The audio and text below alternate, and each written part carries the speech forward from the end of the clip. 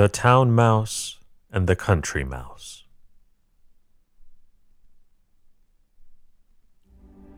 A town mouse once visited a relative who lived in the country. For lunch, the country mouse served wheat stalks, roots, and acorns, with a dash of cold water for drink.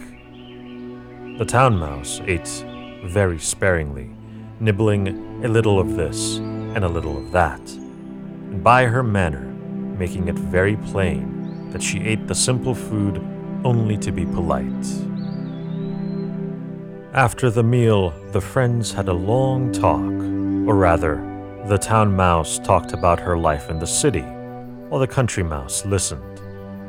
They then went to bed in a cozy nest in the hedgerow and slept in quiet and comfort until morning.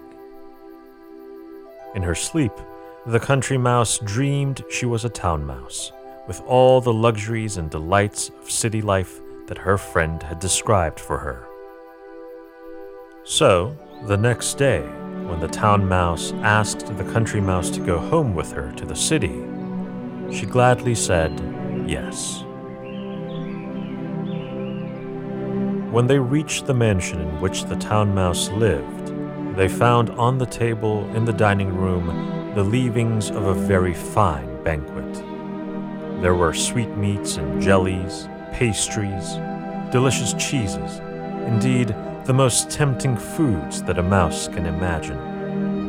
But just as the country mouse was about to nibble a dainty bit of pastry, she heard a cat mew loudly and scratch at the door. In great fear, the mice scurried to a hiding place where they lay quite still for a long time, hardly daring to breathe. When at last they ventured back to the feast, the door opened suddenly, and in came the servants to clear the table, followed by the house dog. The country mouse stopped in the town mouse's den only long enough to pick up her carpet bag and umbrella. "You may have luxuries and dainties that I have not," she said as she hurried away, "but I prefer my plain food and simple life in the country, with the peace and security that go with it." Poverty with security is better than plenty in the midst of fear and uncertainty.